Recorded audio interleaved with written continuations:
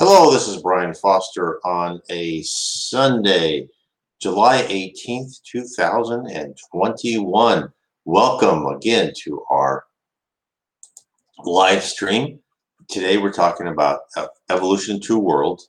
As I said before, this book gets very deep down into the nitty-gritty of the evolution of a spirit, because as a spirit, we are immortal, but we do start from something. We start from a primitive, kind of encapsulated piece of logic, and we carry on with in control of more and more sophisticated life forms on a physical life.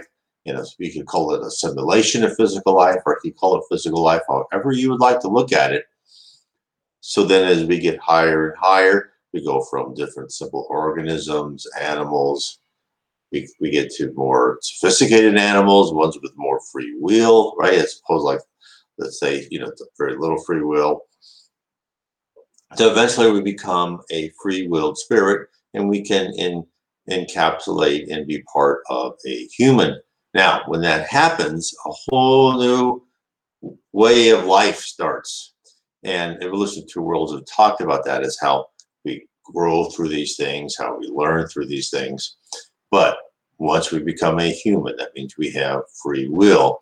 That means we have to start relearning our basic instincts. Now, when we were a simple animal, kill or be killed, survive at any time. Who cares if you help your tribe or your little group, I should say. Most of the time that wasn't important. And now it is. And now we have a lot to unlearn. And so we start out as a inhabitor of a primitive human in a primitive world. Now we are in a world of atonement, meaning karma is real, meaning that we pay in this life, we pay for our past wrongs. That's why we go through trials. Now the world is starting to go through the next stage, which is the planet regeneration, meaning we don't have to go through these hard trials anymore because we've learned from them. We'll still keep learning, but they won't be so drastic and dramatic. So let's get into part two. I'm going to go through two chapters, a pretty short chapters. Chapter 3, the spiritual body and volitation. Volitation is movement by thought. The speed of light is not a limit in the spirit world. And chapter 4, the morphological structure of Discarnates. So let's get right into it. This is chapter 3, the spiritual body and volitation. Here's the subheading. Would you please give us some information about the spiritual body's volitation? This is what he writes. In the metamorphosis of insects, histoliceus affects the muscles and digestive machinery the most, whereas the nervous and circulatory systems are only slightly affected.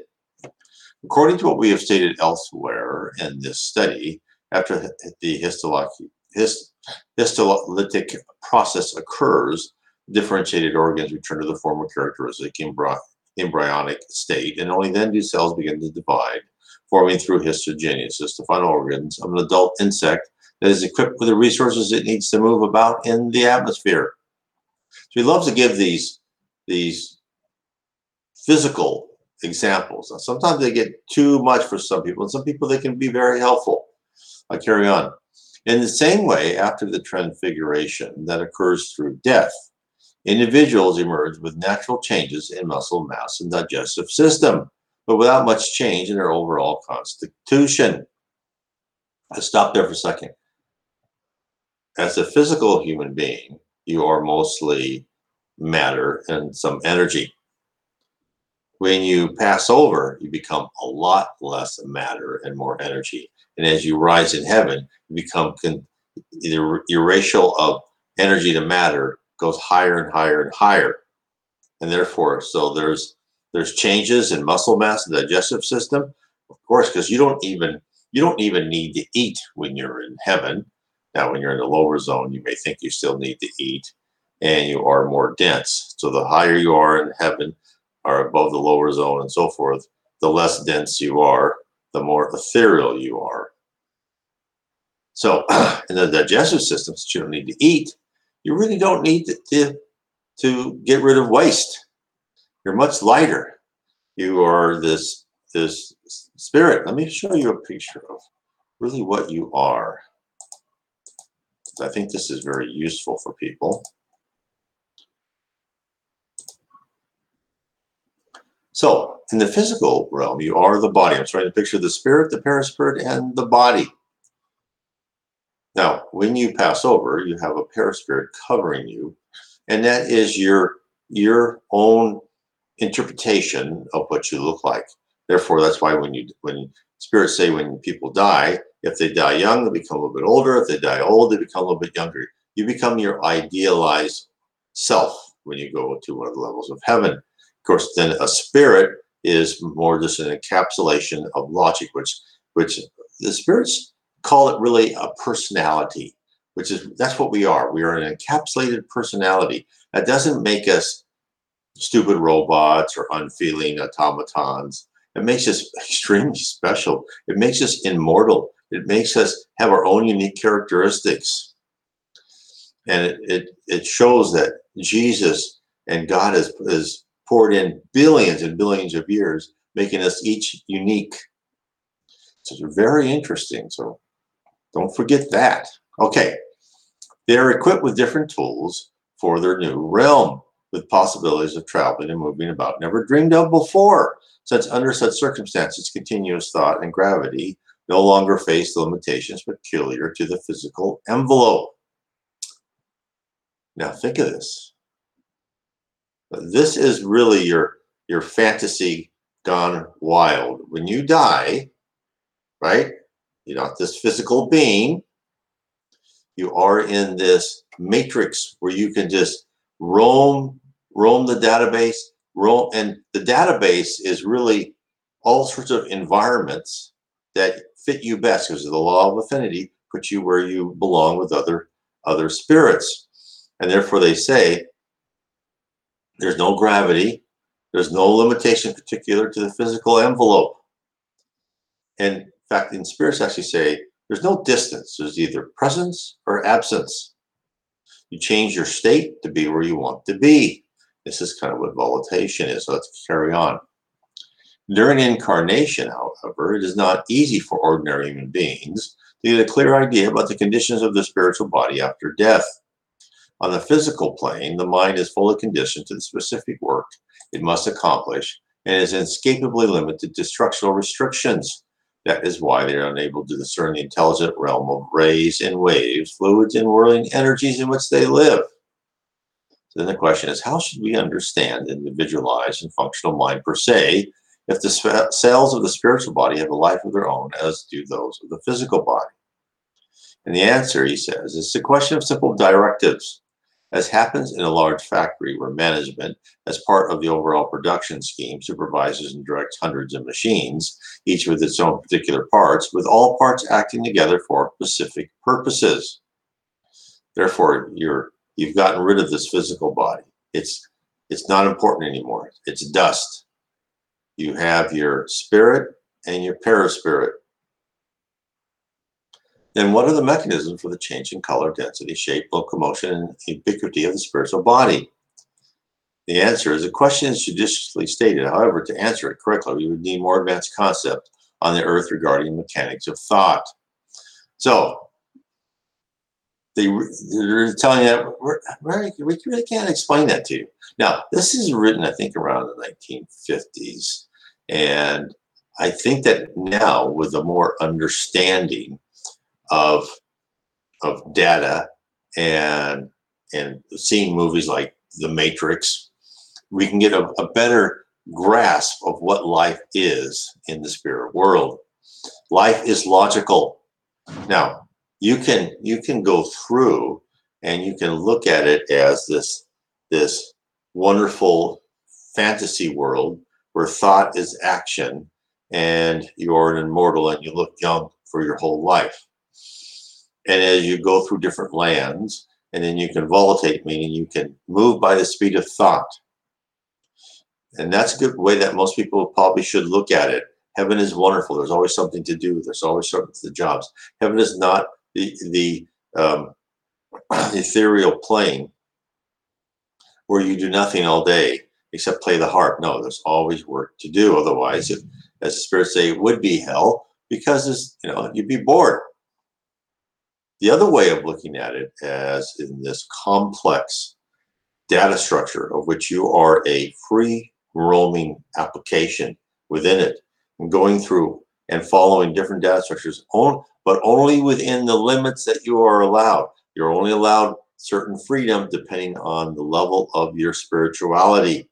Therefore, you have your parameters set by God and by Jesus, but you can go almost anywhere that you are and down. So, I mean, if you're in the 5th level of heaven, you can go to the 4th and 3rd, the lower zone, all throughout that. And if someone wants to take you, they can take you to the higher levels, but they have to help you. You can't really get in there. So that is a better explanation. There is this wonderful world that I have not read any fantasy novel or anything gets close to what being in heaven is like. When I mean heaven, it's heaven around the earth. There are other levels of heaven above other planets, and there's other planets with levels of heavens around those planets. Okay, let's carry on. Under what conditions can a discarnate spiritual body experience compressions, abrasions, or injuries?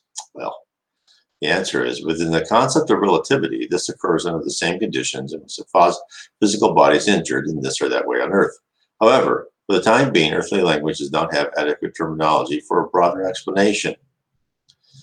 Well, I'm not quite sure why they said that, because everything I read is, the fact is, you do not experience compressions, abrasions, or injuries. You may think you do. In fact, there is this story where the spirit has been trying to rise up out of the lower zone to get to the 1st level of heaven. And he sees his wife there. And he looks at her, and then he sees this child run toward her. And he doesn't quite know who that is. He's just now kind of climbed out of the lower zone. He's still kind of selfish and a bit, not spiritual enough as he should be. And then he understands that that's the child that he killed when she was his wife. And therefore he gets all upset and he falls down this cliff and go through the different boulders. And the high spirit says, yes, and he thought he was knocked out. Actually, he's not. He's immortal. Nothing can happen to him. And in fact, what's is interesting, he said, is that when he laid to rest, the grass around him started turning gray and more dead-like. He goes, that's even those people at that level don't even understand the amount of effect of the environment around that their thought has. That's why a lot of people will say, well, heaven, you create your own heaven. And there's some truth to that, but really what happens is the law of affinity takes you with other people like you, and therefore you kind of, it's just a typical human, you absorb yourself into, and you accommodate yourself to what other people think. Now, these people think a lot like you. They're all nice. They don't gossip. They don't stab you in the back, right? So it's very simple and natural for you to absorb into that new culture. And therefore, you see the buildings they see, you see the environment they see, you become really in part of that. Okay, what's the next one? Next one is, what is the order of formation of the vital centers by the intelligent principle in its spiritual body? And the answer is, we know the formation of the vital centers begin with the first manifestations of cellular kinetics under the direction of higher intelligence. However, we still lack the technical knowledge to enter that realm of ontogenetic science. Okay, so I'm not going to tell you that. There's a lot of that in here. How does the exteriorization of the vital centers occur? The answer is by combining knowledge on magnetism and spiritual sublimation. Human scientists will come to this realization on their own, just as they have already reached valuable notions concerning memory regression and the exteriorization of sensibility. The next is, what is the importance of the relationship between the spleen and the splenic center? That the spleen can be removed without much harm to the preservation of the incarnate's life. The answer is, the removal of the physical spleen from the physical body does not imply the annulment of that organ in the spiritual body. Also interconnected with the other sources of blood production and the hematopoietic system, it continues to function, albeit imperfectly, in the somatic domain, tending to the process of the mind-body binary. So again, your Your perispirit, as I show this picture here, is covers every cell of your physical body. And when something's missing, it's like if someone misses a leg or something, they still feel it. That's why, because your perispirit still has its own leg, and therefore it will still feel. How can the location of vital centers be depicted in ovoids?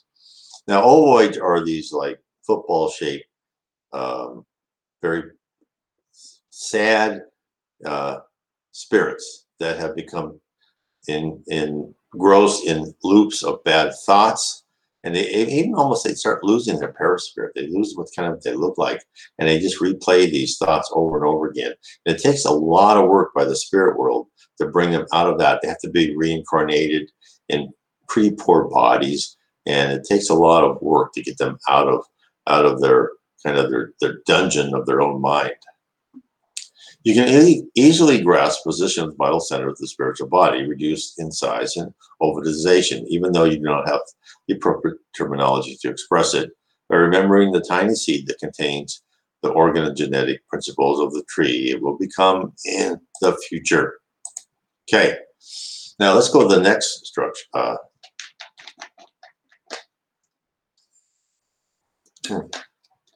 I need some water. Chapter 4, the morphological structure of discarnates. What guidelines do discarnate spirits follow to present themselves morphologically? The morphological appearance of discarnates and their social meter was usually the same appearance they had while incarnate. That's the perispirit. However, it continues to evolve into better form each time the social meter reaches a realm of elevated sentiments. So again, this is important. As you rise in heaven. Now, you don't rise because, oh, well, yep, it's been 2 years since he's been in heaven. Let's boot him or her up. No, it doesn't work that way. You go to colleges, you go to schools to learn, and even after your classes, you've demonstrated you know what you're doing. You also have to know that you demonstrate better love and charity and fraternity and honesty. You have to be the whole thing, right? You're never promoted just because of time. You're only promoted because you deserve it. And therefore, as you are promoted, your perispirit and your body changes. You actually get more attributes. You get more power. You get more, as an example, you have the better ability to wander where you want within the matrix. You have the ability to query information and get more information. You have the ability to communicate versus longer distance. You have the ability to query the matrix, find out information about an individual person, what they're doing that day, what is their future is all set for them pretty far in the future. So these things are all rewards that you have as you rise in heaven. The biggest reward, of course, is the reward of being able to help people, because service is really what it's all about. The joy of service and the joy of giving. Let me carry on. The individual form per se obeys the dominant mental reflex, especially with regards to gender, with the spirit maintaining the psychosomatic male or female characteristics according to its inner life, which it displays spiritual qualities that are markedly active or passive. Thus, we can easily observe that discarnation frees all spirits from their masculine or feminine features, which during reincarnation are in an inverse condition as they undergo the required trial or specific task. For, separated from the physical framework, the mind exteriorizes itself in the spiritual body with remarkably precise, spontaneous control over the subtle cells that constitute it. Meaning you look how you want to look. And you may look completely different. In fact, there are stories within the books Boundary Louise. As an example, a woman is planning her body for reincarnation. And she talks with the planners, and they have this picture of everything down to every cell and organ in it. And she goes, "Nah, you've made me too beautiful. I'm going to be an object of jealousy, and people are going to help me too much. I'm going to go up to Earth to learn, not to be treated like a, paraphrase, not to be treated like a princess and given everything. So the smart people don't want to be too charismatic, because if you're too handsome or too beautiful, you're too charismatic, and people do what you want them to do without any give or take. That's not why we're on earth. We're not on earth to be rich and be famous and have this whole legion of lackeys, right? In fact, in the spirit books say, what's the hardest trial? Well, be rich. Why? Right? Because you can do anything you want, and people let you get away with things. That's not why we're on earth. We're on earth to learn to be humble and loving and fraternal and charitable. That's why the people you don't notice, they are the ones that are going to be in higher levels of heaven. Whereas the people who are in famous the internet, TV, those people you should feel sorry for. They may have, not always, some of them are very nice, may have a very hard time of it in heaven. If they make it to heaven, most of them will go into the lower zone. And in fact, the spirits say, look, there was this one, the mother of Reverend G. Bowen says, there's this pretty famous author. He was learning from a person who was a coal miner of how to be more spiritual, how to talk to people, how to apologize to people he's kind of been mean to in the past. Well, like an Alcoholics Anonymous, remarkable how a lot of this is parallel to this. So remember that. Don't feel like, oh, I've missed out. I don't have that 50-foot yacht, and I don't have this hanging on group that just loves and laughs at every one of my jokes. No. You don't want that, really. You want, another book says, look, if all your friends are nice to you and no one ever stabs you in the back, and your life is smooth and you have, no problems as you go from one job to another, then you shouldn't be on earth, right? You're on earth to go through tough situations so you can learn from them. And the more you learn from them, the less tough situations you have to go through. That's the way karma and life works. It's reincarnation, right? You go through, you reincarnate. Let me show this. Your previous life is recorded. Now, your previous life is made your life now. Therefore, when people say, oh, how can I know what I did wrong? But I have no memory. Oh, don't worry about it. The spirit world knows what type of trials to put you through.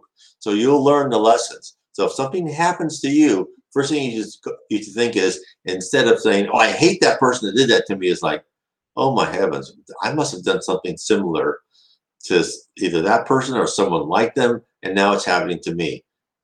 I forgive that person, and thank you for teaching me that lesson. That's how you know what happened. You have a terrible marriage, you have a terrible, spouse, husband, whatever. It's payback time, guys.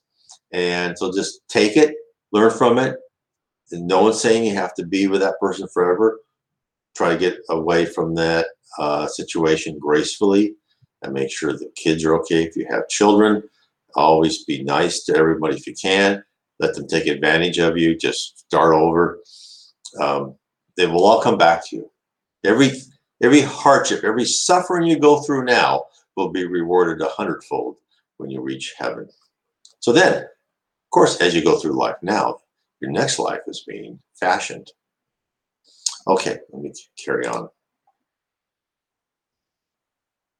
However, it is important to remember that if the discarnate spirit has not made sufficient mental progress, it retains on the lower planes, meaning below heaven, for an indefinite length of time, the same look ahead while incarnate. And on a relatively more evolved planes, it undergoes processes of metamorphosis that are either slower or more rapid according to its inner dispositions. If a soul disengaged from its physical envelope entered the spirit world in an advanced old age, it will take some time to undo the marks of the body aging if it wants to rejuvenate its appearance. If it discarnated in early youth, it must also wait for the assistance of time if it wants to look more mature.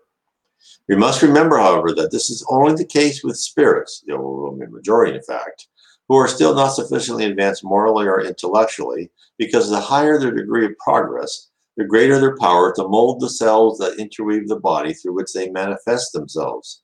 And at a higher level, the intelligence takes only a few minutes to make certain alterations that average spirits often spend years to effectuate. So as you get higher and you're on Earth, let's say you're Socrates, and when you pass over, you look exactly how you want to look. Jesus, of course, is the leader, the governor of our planet. When Jesus left the earth, he says, okay, this is how I look. And in fact, spirits say that they've seen Jesus.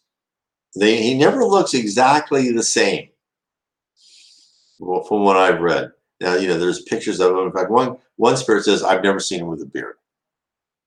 But he's always, it's Jesus. He's always beautiful. He always has that look of male and female combined together perfectly, of regal bearing, of love, of empathy, because you always know who it is.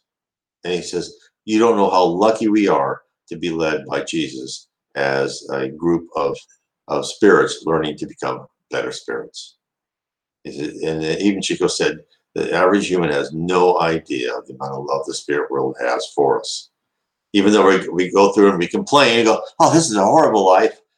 I'm not making enough money. I had to fix my car, and this is horrible. Now, this is all part of learning. In fact, Chico told, when they asked him on a TV program, they go, what is one thing? Because he was a great medium.